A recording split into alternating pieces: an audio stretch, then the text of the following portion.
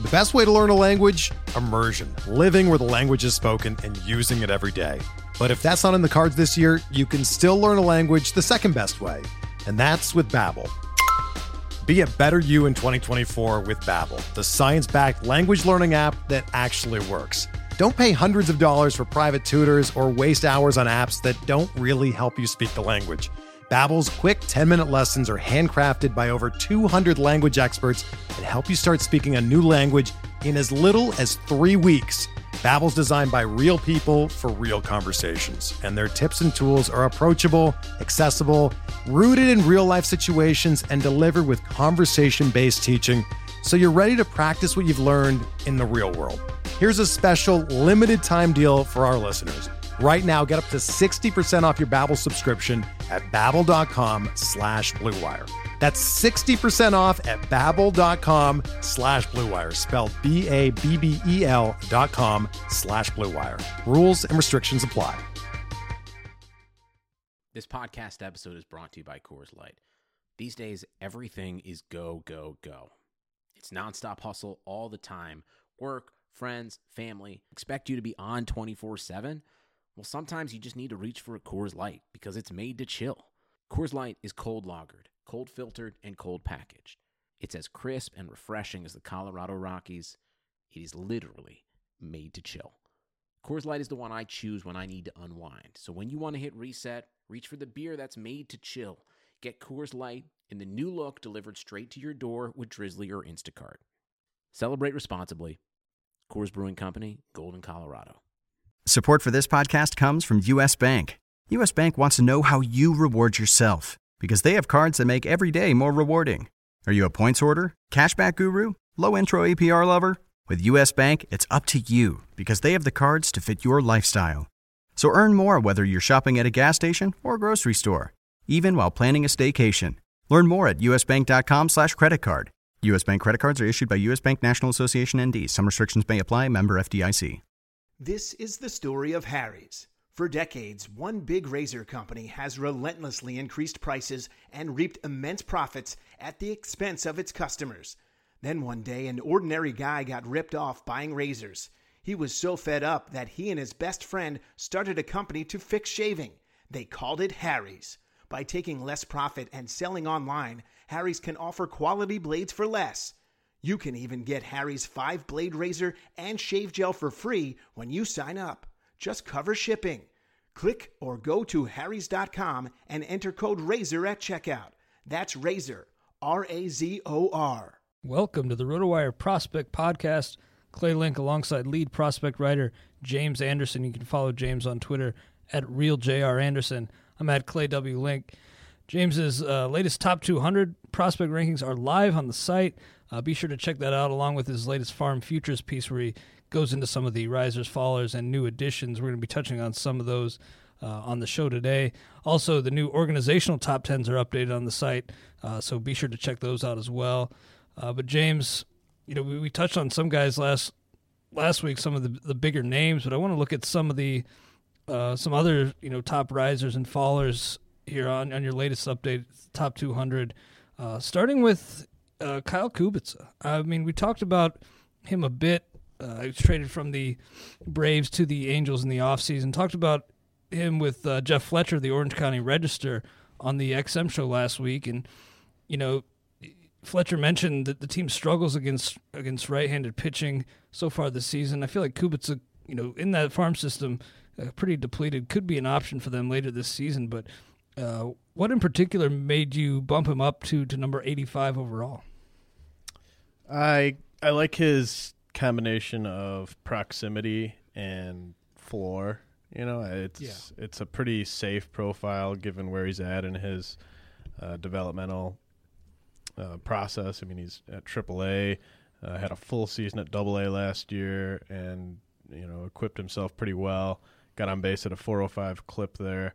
And this year, he's kind of gotten right back to where he was. Obviously, playing at a favorable hitting environment, but still hitting 312. The BABIP is pretty off the chart, so that's going to come down a little bit. But he's a guy who, when we were talking to Fletcher, he said Kubica is the guy for next season for them at third base. So could be seeing everyday at bats as early as next year. And yeah, he also mentioned he'll probably be up at some point this season, not at a everyday role necessarily, but they could get him some looks at DH and some looks at third base when they want to give David Freese a day off. Yeah, they really haven't been getting much at all out of the DH spot to this point. I mean, C.J. Cron's been struggling. Mark Krause is up right now helping out at first base with Pujols banged up, but it looks like Pujols, absence not going to be that long. But with Kubica right now at AAA, has a reverse platoon split going on. Against left-handers, he's a lefty swinger. He's got an OPS against lefties over 1,000. Mark against right-handers at 785. But do you see those numbers against right-handers improving and these splits kind of balancing out here in short order? I don't really know. Splits are often kind of difficult to fully trust until guys get to the big leagues, and you start to see that the best of both worlds. So yeah, I mean, I'm not gonna necessarily hold any of that against him just because he has been able to, all in all, he's been able to hit for a pretty high mark at each of his last 3 stops. He had the reverse platoon going on last year too, which, I'm with you, isn't really troubling. It's actually good to see him have success against lefties. I don't really mind that. I'm not going to ding a guy for that. It'll be interesting to kind of see how it plays out. I'm more the one thing I'm looking at for him is he going to hit for power at the big league level? He stole 21 bases last year at AA and only hit 8 home runs in a full season. He's got 1 home run, 1 steal so far this season. I guess it doesn't matter if you're, you typically get power from your third baseman. It doesn't really matter to me, I guess, if you get speed instead of power, but you'd like to get one or the other. So I doubt that he's going to steal for 20-plus bases, in the big leagues. So it'd be nice to get that power total up to, at least to 12 to 15 homers a year, and then you could kind of work with, whatever average and runs and ribbies you're going to get from him. Yeah, maxed out at 12 homers so far in the minors. That was in 2013 at high A. You'd like to see more power with the guy who strikes out, close to 25% of the time on average, but he walks a lot too. I mean, the walk rate is down this year at 9.1%, but it's been right around 15% at each of his previous stops. So I think, you can live with the strikeouts when he's walking that much. Would like to see more power, but long term, heading into next year, do you think he's a possible top 15 guy at third base? I don't think so. The thing is, if you're in a dynasty league where you're rostering over 50 prospects, it's probably a pretty deep league to the point where a top 25 or a top 20 third baseman has value. I mean, those guys aren't just sitting out on waivers in leagues like that. So that's kind of what you're hoping for. You're hoping for a guy that's going to contribute in runs and RBIs and give you like a 260, 275 average, something like that, and play every day.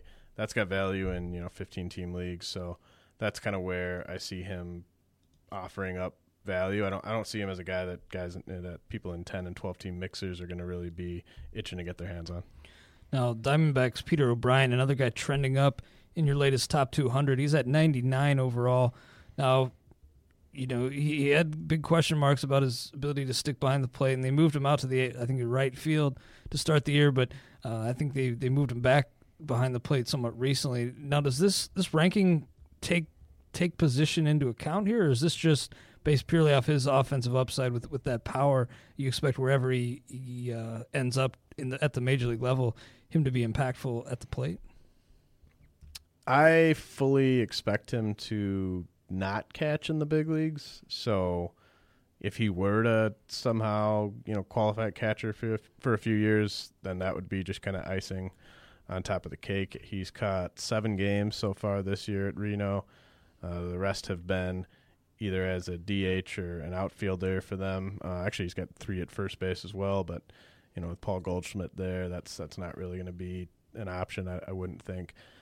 So yeah, I mean, I'm kind of banking on him being an outfielder, but say he were able to get catcher eligibility, like doing Evan Gattis for a couple of years, that would be awesome. And that's the type of thing where he wouldn't be catching every day, and most days he'd be in the outfield. So that would be one where you'd get a catcher who's in the line, one that qualifies at catcher but isn't what Evan Gattis is right now, basically. And he's hitting for so much pop that it's. He's warranted a top 100 ranking based on the power right now. I'm not sure how much of it's going to translate against big league pitching, but the fact that he's kind of backed up what he's done in previous years so far this year really kind of makes it so that it's hard to ignore.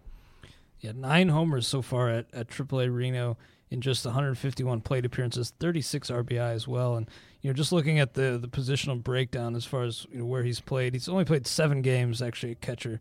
3 at first base, 13 in left, 8 in right, and 4 at DH. Seems like they're kind of uncertain, but I'm with you. I think there's very little chance he ends up catching at the major league level. I remember in spring training, him having trouble even throwing the ball back to the pitcher at times. And so, when you have those kind of yips, you cannot succeed back there. A guy who's even higher than both Kubica and O'Brien, well higher on your latest update, Jorge Mateo of the Yankees, now still very young, just 19 years old, but really excelling down there at Low A Charleston, the River Dogs. Shout out to the River Dogs. Looking forward to going down there and seeing them again. But Mateo is somebody who, impressive numbers, but this lofty ranking is a bit surprising to me. What's the reasoning behind moving him this high up? It's a pretty sweet profile. Someone that I could kind of see as a 280, 300 hitter, and someone that's got legit 80 speed who's going to stick at shortstop. That doesn't come around very often. That's kind of what we sort of thought Billy Hamilton might have been like 3 or 4 years ago, and that's what we might have thought Dee Gordon was going to be 5 or 6 years ago. But now, those guys have moved off the position, but, both are still plenty valuable because of that speed, and that's kind of what Mateo brings to the table. He's already got 29 steals so far this year in 36 games. Yeah, in 36 games. He's 19, like you said, not striking out a ton. So 20% strikeout rate. That's perfectly fine. Walking almost 8% of the time. He's walked at a higher level than that in rookie ball. So you would hope that as he continues to mature, that rate might creep up a little bit to let that speed play even more. And it's just a guy. He's one of those guys too whose trade value is going to be immense, in the coming years, because people are going to be like, oh, future Yankees everyday shortstop, steals 60, 70 bases a year in the minors. Like, that's a guy who in a dynasty league you're going to be able to get a ton for. And there's a chance for a little bit of pop down the line too. So just a guy who I really struggle to see any sort of a flaw with, other than the fact that he's 3 or 4 years away. You mentioned some room to grow with the pop. So far this year, 5 doubles, a triple, and 1 homer. Didn't have a homer at all last year, only 15 games, though, in the Gulf Coast League. He's 6 feet, 188 pounds. What makes you confident that he will develop more power in time? Is it just faith in the hit tool? Well, he hit 7 bombs in rookie ball in 2013, and he doesn't get he's not a guy that people just label as a zero in that department. So even if he were to just hit 5 or 10 a year, that would be fine. He's going to be probably hitting atop the order one day, which is going to be awesome. And so you're not going to necessarily be even expecting homers, but it's not a guy who I would look to. He's not going to be like Elvis Andrus, I don't think, where you are shocked when one leaves the yard. Move on to Sean Newcomb, also in the Angels system, recently promoted to High A Inland Empire. Now, it's hard to tell too much about him. He's 21 years old. It's in that system. He's one of their top prospects. You have him second in the organizational ranks, and overall now you have him at 58. Now, is his proximity factored in here quite a bit, or is it more so long-term upside with Newcomb? No, it's just the upside. Sorry about that. It's just just the upside with the strikeouts long term. I mean, big fastball, slider, and changeup could both be plus or kind of in that range. Lefty, 6'5", college arm's going to move fairly fast. So, yeah, I was too low on him before the season, and he's done nothing but miss bats so far this season. And obviously, already promoted to high A. Could even, that's a team that needs young pitching and is going to need it down the road, next year and the year after. So Andrew Heaney, I mean, he probably will work out, and then they're going to get Tyler Skaggs back at some point. But I don't see the Angels being very cautious with Newcomb if he continues to miss bats at this rate. Yeah, and big growth this season with the control, at least. Well, I mean, so far with Empire, that's what was really encouraging with his first start there. 7 strikeouts, just 1 walk. Did have 19 walks and 34 and a third before the promotion, but I think he's able to, continue lowering that walk rate and missing bats at that clip that he is. I mean, he could definitely be an impact guy. And, Heaney, we talked about him with Fletcher a bit as well. He had that terrible spring training, but turning it around lately at AAA. When do you expect to see him up contributing with the Angels? I don't think that has as much to do with him as it does with the guys currently in the rotation. So, you've seen Shoemaker and Santiago. Santiago's been great. He's not going anywhere, but that's one guy who before the season you could have envisioned Heaney replacing, who now he's not going to replace. And C.J. Wilson's been great, so it really kind of comes down to Shoemaker there. I mean, how long can he hold on to that spot? It might come down to one of those guys getting hurt too. So really has very little to do, I think, with Andrew Heaney, as long as he doesn't just fall apart completely. Yeah. I think he'll be up basically when there's a need. Yeah, and Matt Shoemaker's last start against Baltimore, 7 innings, just 3 hits, 1 earned run, 7 strikeouts, no walks. Nice step forward for him. And plus, Fletcher was saying that after last season, he's just built up such a leash that it's going to take even more struggles than he endured early in the season for him to lose his job. I think those may have been overblown a bit. I mean, the ERA is still up at 5.63, but whip down at 1.17. I think he's pitched better than that ERA would indicate. We'll move to some fallers here. Guys trending downward in the latest top 200. Now this hurts because we discussed Robert Stevenson last week, but now Jesse Winker also falling down to 56 on your overall top 200. Bobby Stevenson's turned a corner, though. I don't know if you'd heard about that. He's getting it together. But Winker, he's somebody who had that wrist injury last year, but really excelled in the fall league.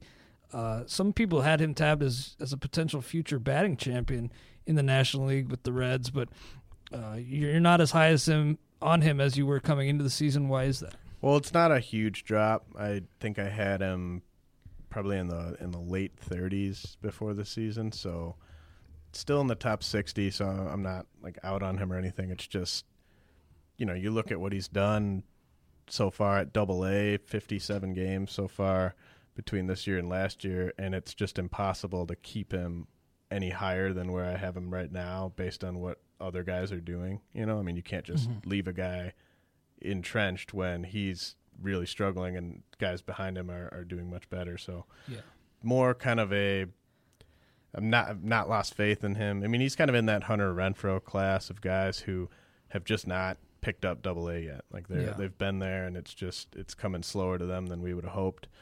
Not willing to kind of give up on them, but at the same time, you got to kind of make room on lists like this for guys that have taken advantage of opportunities. Batting just .227 right now with a .329 on base, but the power has really dried up. Since he's made the jump to AA, 2 homers in 21 games last year, 2 in 36 so far this year. ISO this year 0.94. But if there is one encouraging sign, it's that the strikeout rate is way down, almost 10%, down to 14.8. But in the walk rate, still over 11%. I feel like that's encouraging, but he needs to start actually hitting the ball and really driving it to make that even acceptable, because it's if it's nice and all that you're making, you're not striking out, but you need to be making consistent hard contact, and he's just not doing that right now. I thought we could maybe see him as a platoon option for the Reds in left field at some point this year, but hard to really see that coming in the immediate future, especially with Marlon Byrd picking it up and Winker struggling to adjust at Double-A. What about Franklin Barreto? Down to 131. I saw he had a homer recently, but he's somebody in the A system coming over from Toronto. I had some high hopes for, but this is if I remember correctly, he was inside your top 100 coming in. Am I right? Yeah, and he's a guy that, the moving him out of the top 100 could actually look fairly silly by the midway point if he were to get hot, because Toolsy shortstop, although I don't think he's going to stick at shortstop, but he's playing there for now. It's kind of interesting to compare him to a guy like Jorge Mateo. Mateo's going to stick at shortstop. Barreto's probably not. Mateo's got that one carrying tool, his speed for fantasy purposes. Barreto, 5-tool potential, but doesn't really have that one tool that you just know is going to play at the highest level to where it's going to make a big difference in fantasy leagues. I mean, he's got good speed, but it's not close to what Mateo offers. And Barreto's not really hitting that much either, so interesting to kind of compare those guys, and they're both 19, both in the lower levels of the minors, and both prospects to keep an eye on before the halfway point to kind of see how hot Mateo can stay, how Barreto fares the rest of the way at high A. Yeah, Barreto, the walk rate is way down with him, 4.4%, and the OPS just 621. But again, just 19 years old, and he's playing against competition that is on average, almost 4 years older than he is at high A. How aggressively do you think they're going to move him through the system? I mean, I'm thinking the A's are probably going to be sellers this year. Is there any reason to think that he's going to move up to Double-A this year? Or do you think he spends the rest of the season with Stockton? Well, I thought they were pretty aggressive moving him to Stockton this year. Yeah. So they obviously think pretty highly of him. They thought he could handle that assignment, and for his age to be, this is one where I'm not super comfortable with where I ended up moving him to, just because there's so many different ways this could kind of play out over the rest of the year. The assignment was aggressive before the season, so that indicates to me that they would continue to be aggressive if he warranted it with his play on the field. So it's kind of going to be up to him, I think, to how fast he moves. I will give him this. I mean, BABIP right now down at 250. He had a 378 mark last year, 375 at rookie ball in 2013. So I think it's bound to come up, maybe not to that high level, but over 300 by the end of the season, I think. And so, the average on base should start to creep up. Would like to see him draw more walks. What about Clint Frazier? Down at 94 now. Somebody I liked, quite a bit in dynasty formats, last year and coming into this year, but you're souring on him quite a bit. Why is that?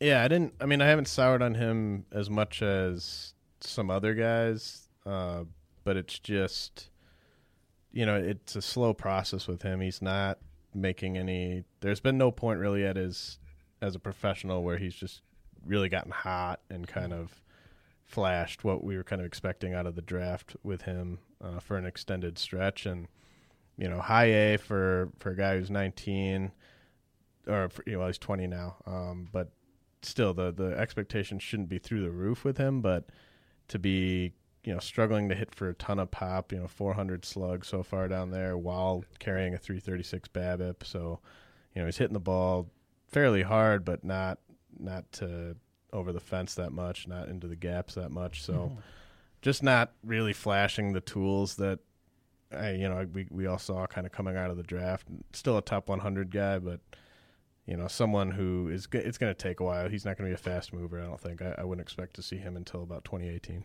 Yeah, barely holding on to that top 100 spot, but still in there. Struck out 161 times last season in 120 games.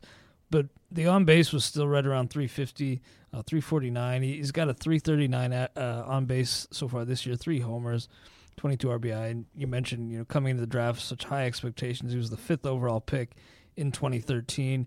And I know a lot was made about his bat speed being elite, but you mentioned not driving into the gaps right now. Is that kind of overblown? Do you think that bat speed is truly, borderline elite with this guy?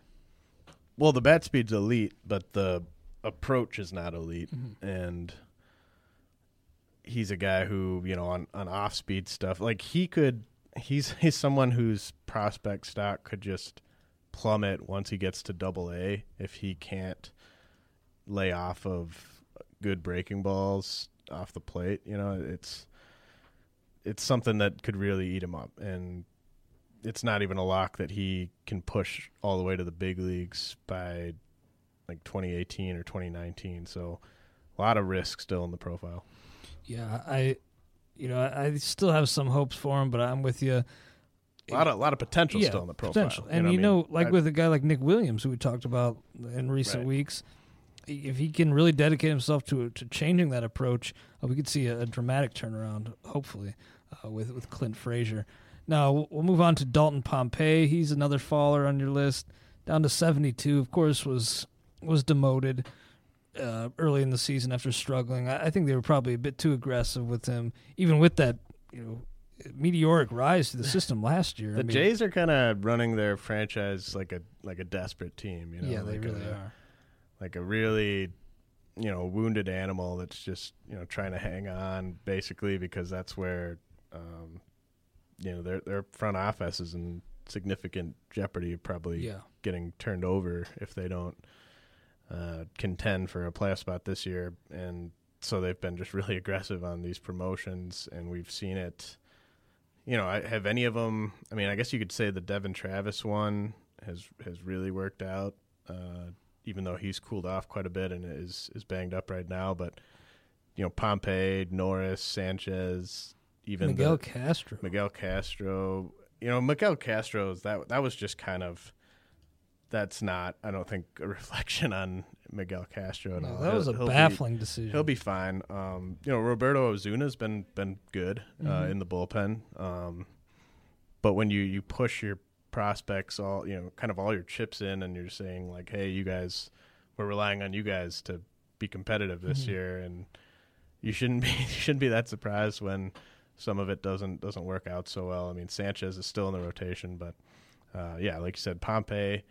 I don't know. I mean, what if you had to say one thing about Pompey where you're like, he does this really, really well, like what would it be? I mean, run. Yeah, but he's not fast. He's not like he runs well, but he's not like an 80 grade or even like a 70 grade runner. Like he's someone that could steal 25 bases, maybe over a full season in the big leagues, I think, but I wouldn't put him up any higher than that necessarily. And the hit tools, who knows what it's going to be. I mean, the places where he put up big numbers in the minors last year, you just have to look across the aisle at the BABIP and kind of see why. And I just don't. I don't know. I mean, I think he makes it back up at some point this year. It's kind of. Where are you going to get that major production from? Yeah, it's really telling that they did decide to send him down, even with Jose Bautista limited to DH duties, then relying on Ezekiel Carrera, Chris Colabello, others. I mean, I do think he'll be up, but I'm with you. I mean, he was impressive in the fall league, but I did see him gunned out at home by Aaron Judge. So that maybe more speaks to Aaron Judge's arm out there and right, but it'll be interesting to see how efficient he is on the base pass once he's up, because that'll be the key to his fantasy value. Is this the first time we've talked about Pompey since the inaugural episode where we compared Pompey and Anthony Gose? Ooh, quite possibly. Yeah, you were right. I'll give you that. Gose has been good. I mean, he has. He's been okay. I think I was the low man on Pompey in the round table though, so I don't know how that really works, but. Who knows? I don't know how anything at the round table works. We have to do an update, but Yeah, we'll have to look more into that. But let's get into some guys who are new additions to the top 200 this time around. Starting with a guy who I'm excited about, in Amir Garrett. Now he not only is on the list, but now at 147, somebody who's really an impressive athlete. He was a two-sport star. Gave up basketball though, focusing exclusively on the craft of pitching, and I think the upside is there with a guy like this. What do you think about him, and is it the focus on baseball and the improvement he's shown that really led you to move him up this high? His everything's kind of gotten a little bit better for him this year. Except, I mean, he's walking a few more guys than he was at low A last year, but the strikeouts are up. I like his size, obviously the basketball background. I mean, I think any big league team would tell you if everything else is equal, they would prefer a guy that played multiple sports over a guy who focused solely on baseball because, you're developing different muscles. There's some people there. I mean, there's a theory out there that a lot of the reason why we're seeing this Tommy John epidemic is because people have become too cornered into baseball at too young of an age and have stopped playing other sports because it's become like a year-round thing where as guys like this, I feel like there's reason to be kind of hopeful about his health and you have to like the athleticism if he was good enough to play basketball in the first place. I mean, that goes into pitching and having a repeatable delivery and everything like that. So, kind of one of the same reasons I like Braden Shipley so much, switching over to pitching from being a shortstop. Garrett has a lot of upside for his age. I mean, he's 23 pitching at high A, so you wouldn't think that he's a high upside guy necessarily, but just the fact that he hasn't had that long where he's been just a pitcher, you kind of wonder if maybe there's, it's just really hard to peg how much upside these guys have. I would think promotion for him may be on the horizon. I mean, he's just 8 starts at the high A level, but 3.03 ERA, 9.1 strikeouts per 9. Now, could go to trim down on the free passes, 17 and 35 and 2/3 innings. But, yeah, big 6'5" lefty with pretty electric stuff. And I think, he kind of gets lost behind some of the Reds' other prospects, but he maybe could be right up there. Did you push him into the top 10 in the organizational rank? I was going to say, when we were talking about Winker, my favorite top 10, or at least the one that kind of had the most movement inside the overall top 100 and kind of, just a lot of interesting stuff going on within that top 10 is the Reds top 10. I mean, there's just a lot of guys that are off to strong starts and, really, really kind of interesting. I think, I don't know if you have it in front of you. I think I have Garrett maybe at 5 or something in the system. 5 behind Winker, Stevenson, Phil Ervin, and Alex Blandino. Yeah. So, I mean, those are in Ervin, Blandino, and Garrett. You have 3 guys who weren't in my preseason top 200 who are now in the top 150. So, I mean, that tells you how good they've been to start the year. So, yeah, I mean, it's Bobby Stevenson and Jesse Winker haven't been maybe everything we hoped they'd be, even though Bobby S. is turning a corner. But those guys behind them in that system are really kind of coming on strong. Don't patronize me about Bobby S. But no, I want to touch on on Ervin for a second too. I know not everybody out there is a Reds fan, but just bear with me here. Not everyone. Not everybody. Most of the listeners are Reds fans. Very few, probably. But Ervin, I think, is an interesting case because really kind of bottomed out last year at low A Dayton. Shout out to the Dragons. But I think, the dip in production was in large part due to a wrist injury that he had in the offseason coming in. I don't think he ever was able to really recover from that. But so far this year, impressive numbers. Are you really back in with Ervin? How high did you decide to push him here? Yeah, I pushed him, let's see, all the way up to 91, so inside the top 100. Obviously, you factor in the graduations and he'd still be outside the top 100 if we were factoring everybody in that still qualifies as a prospect. But yeah, that's an important thing to note. Right. So yeah, I mean, we're not including any of the guys that are in the big leagues at all. Like, so even guys like Ryan Brett's on the DL, the big league DL, and then he's not included. And you've got guys Syndergaard. Yeah, Syndergaard, guys like Raisel Iglesias, who are just kind of, we don't know what they're really doing. Michael Lorenzen. I mean, those guys, none of those guys are included. But Phil Ervin, 8 home runs already. We only hit 7 last year. That kind of goes to the wrist thing. Lower K rate, higher walk rate, lower BABIP, but higher batting average. I mean, everything basically you could look at, it tells you that this is a different player and someone that needs to be kind of treated differently than maybe we did back towards the end of 2014. Yeah, that is amazing that he's already exceeded his home run total from a year ago. And, a big positive from last year, too, is that he went 30 for 35 on the base pass. So there's some power speed upside here with him. You can make a case, like I ranked him 91. You can make a case for him being much higher than that, actually, too. Yeah, and Dayton has a very pitcher-friendly home park there in Ohio. And can you tell me about the environment in Daytona? Is that also a pitcher-friendly environment? Do you know? I think it is. Yeah, from what I've heard, I think so as well. Double check on that. Yeah, but, I mean that sounds right. But that's impressive that he's doing what he is in that environment. And I think Ervin, I mean, he was a former first-round pick as well. I mean, 27th overall in 2013.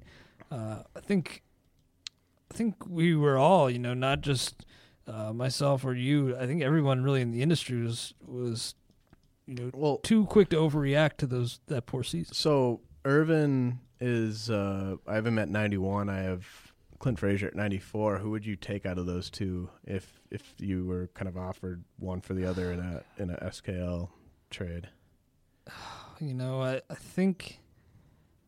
think I'd lean slightly toward Frazier, and the reason being is that I think he has, more universal, name brand value. So the more casual owners, probably see him as a more valuable chip. In that case, I mean, as far as long term, I think Ervin has just as much upside, but I think as a trade chip right now, Frazier is more valuable. Yeah, it'd be. I wonder, because I feel like half of the people that own Frazier in a dynasty league would just refuse to trade him right now because his value is so low, and then half of them would kind of jump at the chance to get out from under him for a guy like Ervin, who might be perceived to be on the upswing. So it definitely be interesting to kind of see in your league what that Frazier owner's thinking at the moment. Did Ervin end up getting drafted in this scale too? Because I threw him back, which I'm pissed about. Almost guarantee he did not get drafted. Yeah, and it's interesting. I did say in a blog that I thought he could return to a top 200 list because the wrist injury did sap the numbers and productivity last year. But at the same time, I mean, I didn't follow my own advice and ended up tossing him back. So. That hurts. That always happens. That really feels good. I want to touch on a few more guys here quickly. Let's see. Zach Lee. I mean, Zach Lee, 196. I mean, not a high rank by any means, barely squeaking in there. But this is the guy I was lampooning in the office. Not 3 or 4 months ago for laughing. I was basically joking about the fact that he should probably go back to football. So, now he's knocking on the door of a Dodger rotation spot. He really is. I mean, 8 starts at AAA Oklahoma City so far this season, 4-3 with a 2.89 ERA, 1.20 WHIP. The walks are down this year, 2.1 walks per 9. Strikeout rate up from last year at 7.5, right around his career minor league mark. Do you think it's only a matter of time before we see him, swapped out with a guy like Mike Bolsinger? Yeah, I think barring the Dodgers trading for a starting pitcher, which they probably still will do. They'll probably do that at the closer to the deadline, though, because I think they're so good, even with basically punting that 5th spot in the rotation, that they can afford to just sit back and kind of wait, see what happens. But yeah, I mean, you even look at like Brett Anderson. Is he going to stay healthy all year? Obviously not. So Zach Lee is going to get a chance at some point here. So, I mean, definitely someone to kind of keep an eye on, maybe put on watch list. I don't think the upside is there to warrant stashing him in most mixers. Like, he's not on that, Syndergaard, Eduardo Rodriguez level where you need to make sure you have him before the call up. He's a guy that you kind of maybe go after once he gets called up if he can kind of show that he's capable of holding on to that spot for a long stretch there. But yeah, I mean, it's exciting, I guess, for him to finally be kind of knocking on this door after, I mean, this was a guy who was committed to go play quarterback at LSU and needed like a $4 million bonus to sign in the draft. So, I mean, this is a guy who really had a lot going for him just 4 or 5 years ago, and now it's nice to see him finally kind of close to realizing that. It is. I mean, especially after last year, 28 appearances, 27 starts at AAA. That was AAA Albuquerque, but 5.39 ERA, 1.53 WHIP. Amazing the improvements he's shown at that AAA level so far this year. But your ranking, just inside the top 200, as you mentioned, suggests that you're not confident about his long-term upside. But do you still think he could be a middle-of-the-rotation guy, or do you just see him as a number 5 fringe starter type? I mean, I think he could be maybe a 4. Okay. And if he's a 4 for the Dodgers, that's better than a 4 for almost any other team because the ballparks you get to pitch in and the offense behind you. Maybe he'd be in the AL, he might be a 5 or like a fringe 5. But yeah, I mean, in the NL, I think he fits in a rotation at some point. It's just he's not a guy that you're ever gonna be taking in the first like 250 picks of a draft. Yeah, and if you had to put a percent chance on him reaching that upside as a maybe number 4, maybe number 3 type, what would you say? Maybe 10% chance that he becomes a 3, okay. And then 50% chance he becomes a 4 or 5. Yeah, he has the pedigree as a former first-round pick, but it'll be interesting to see if he does get that call up, how he fares back there. Maybe buy the Dodgers some time at least, and until they have to make a trade once Anderson gets hurt, because we both agree that is an inevitability with Brett Anderson. It's just a matter of time, but he has been all right. It'll be something weird. It'll be like ingrown toenail or something like that. Yeah. Surgery required. I just remember him like jumping off the mountain, like squatting after his like back flared up last season. It's just like, wow, of course this happens. But that'll do it for the prospect portion of the RotoWire Prospect Podcast. Now getting into the final segment we've been doing throughout our time on the show here, James, and that's grading out a professional wrestler based on the 20 to 80 scouting grade scale. Based on the 5 tools that we have established for grading out pro wrestlers. That's look, entrance, signature move, command of the crowd, and ring presence. Last week we did Ted DiBiase, the $1 Million Man, and we're taking on arguably one of the top superstars of all time, another Hall of Famer in the Macho Man, Randy Savage. Oh, yeah. I mean, this is a guy who, did it all. Oh, yeah. Did it all. I mean, Slim Jim, snap into a Slim Jim. Do you think that, just before we get into the grades, is this the best wrestler we've graded so far? I was actually looking at that because he tied for my highest overall mark with The Undertaker. But if I had to choose, I think Randy Savage, I'd give him a slight edge. So, yeah, I would say yes. Yeah, he actually did come in tops for me. So,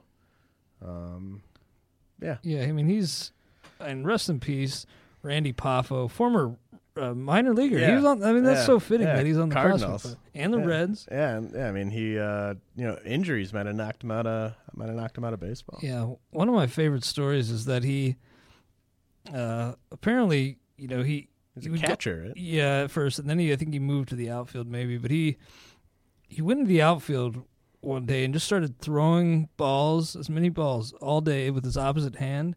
And he just kept doing that until he was ambidextrous. Like, that's just amazing to me that he'd do that. That's dedication there. And that's just natural athleticism, too. He's great athlete. Not everybody could just become ambidextrous. Yeah, or play minor league baseball. I mean, the fact that he got there is amazing. Have the success he had in the ring. Oh, so much success. I mean, this guy, he was born into a wrestling family. His father Angelo Poffo, yes, I do know all this off the top of my head, was a pro wrestler as well. Yeah, Wikipedia is not open. No, definitely not open. Passed down the tools of the trade, really. And Macho definitely had more success than his brother, but both were in the WWE at the time. His brother was the Genius, kind of an obscure character, but I think he was with Mr. Perfect for a while. Another guy we have graded out. Now with Randy Savage, what do you got for the look? I really, I almost tipped my hand pre-show. Struggled big time with this. I was up at an 80, then I was down at a 60. Finally settled on 75. There's so many different things that go into his look. You got the costume, the glasses, the hat, the hair, the robes or whatever. The difference in his look with the gear on versus with it off. You have the physique. There's a lot going on there. End of the day, when he's looking his best, he's really put together pretty well. One of the most recognizable looks, so it might not have. He doesn't have an 80 like perfect. I was looking back. I've only given out 3 80s for look, and they're all pretty obvious. Perfect, Warrior, and Rick Rude. Three pretty obvious 80s there. Savage not quite in that territory, but he's knocking on the door. Yeah, I also have him as a 75. Borderline elite look. He's right up there. Honestly, the one thing for me is just the lack of a pure. And you could argue that this is kind of the same with Warrior too, but Warrior was just so much more built. But lack of a really handsome face. He used a lot of kind of gimmicks to kind of get by in that department. His hair was kind of scarecrowy kind of hair, he had that bald spot back there. Not the most handsome man, so I feel like I had to kind of ding him there. Yeah, can't put him in Perfect and Rick Rude's class. No, you can't put him up there, and you can't put him in the Warriors class, even though he did have a great look. He came to the ring with those, with all the shiny robes and whatnot, and the glasses were good look, the headband, and also he was actually not the biggest guy, but you actually couldn't really tell it. He was chiseled. Sometimes, he roided pretty hard.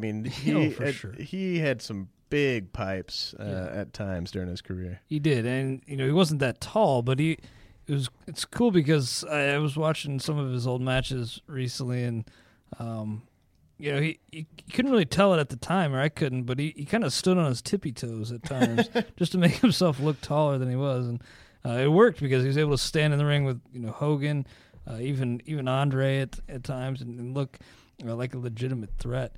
Now with entrance, this is one where we differ, probably more so than a lot of grades you've given out. I got a 70 for the entrance.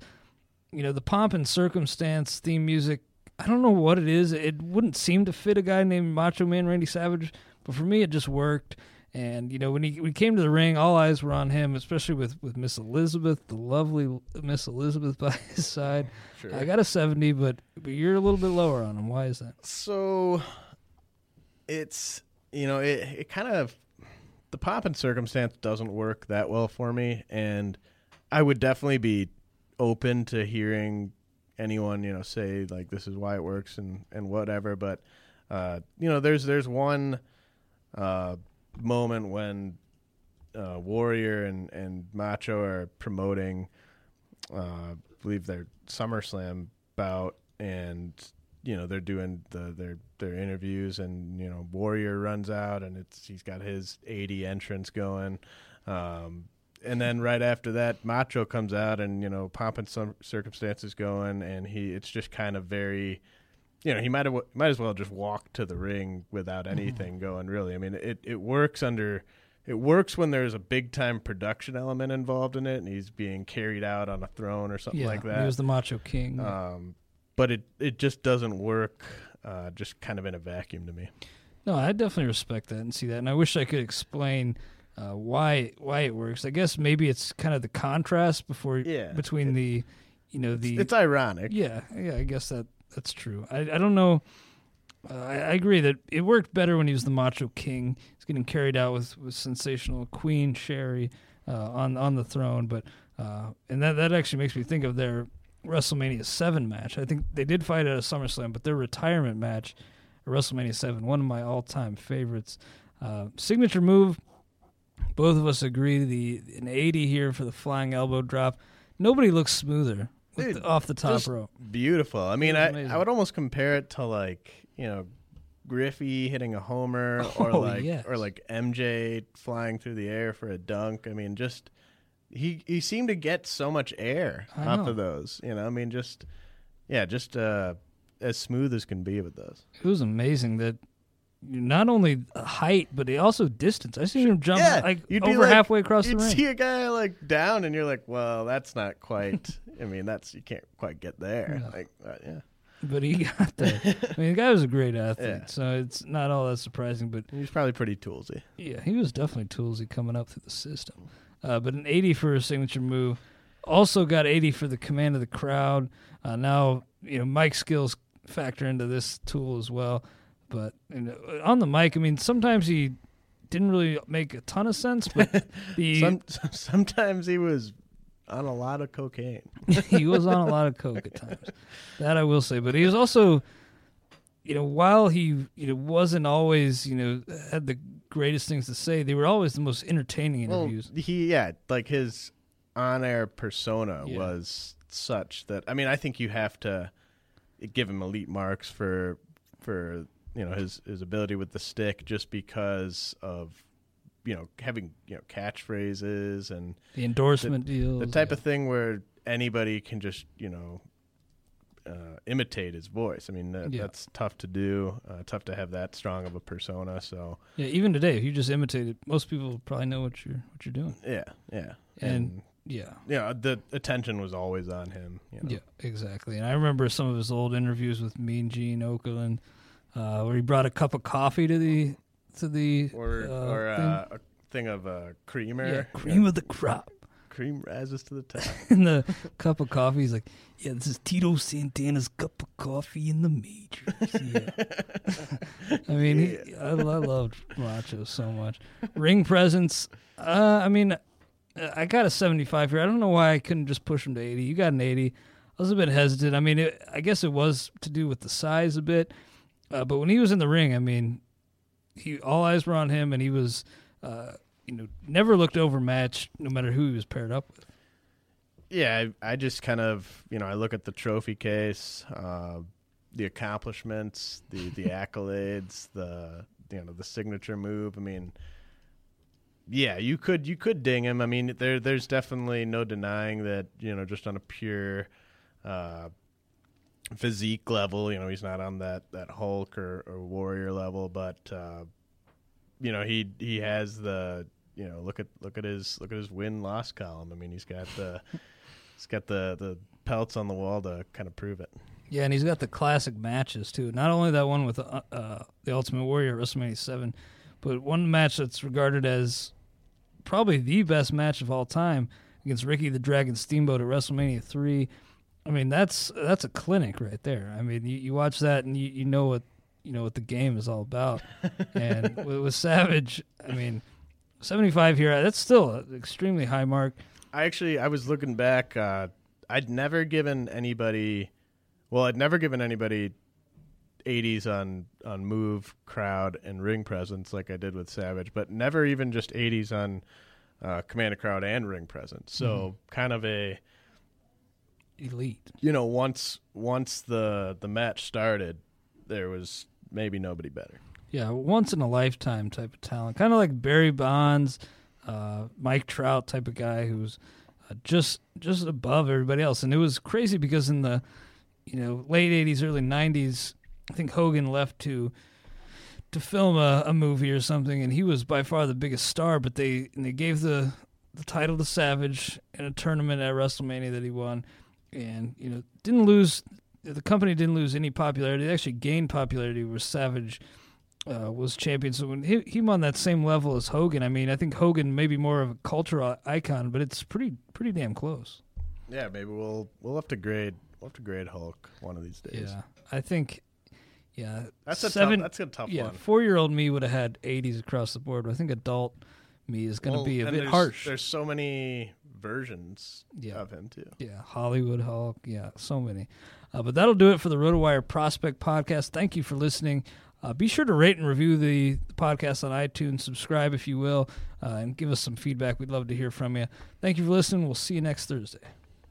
This is the story of Harry's. For decades, one big razor company has relentlessly increased prices and reaped immense profits at the expense of its customers. Then one day, an ordinary guy got ripped off buying razors. He was so fed up that he and his best friend started a company to fix shaving. They called it Harry's. By taking less profit and selling online, Harry's can offer quality blades for less. You can even get Harry's 5-blade razor and shave gel for free when you sign up. Just cover shipping. Click or go to harrys.com and enter code RAZOR at checkout. That's RAZOR, R-A-Z-O-R.